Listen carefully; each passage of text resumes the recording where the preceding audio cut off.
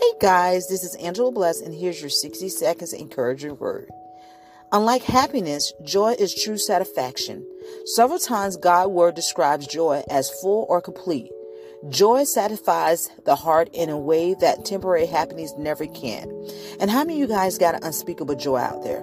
How many of you guys are filled with peace and love, and despite of what's going on in your life, that you still trust God and you still have happiness and you still have peace, right? So I'm going to read Psalms chapter 4, verse 7. It says, "You have put more joy in my heart than they have when their gain and wine abound." Amen. So whatever situation you're may facing right now, I want you to stop.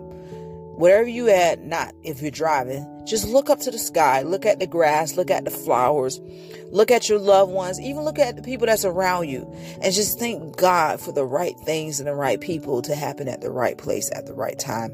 Amen. You guys be blessed. Have joy, joy, joy.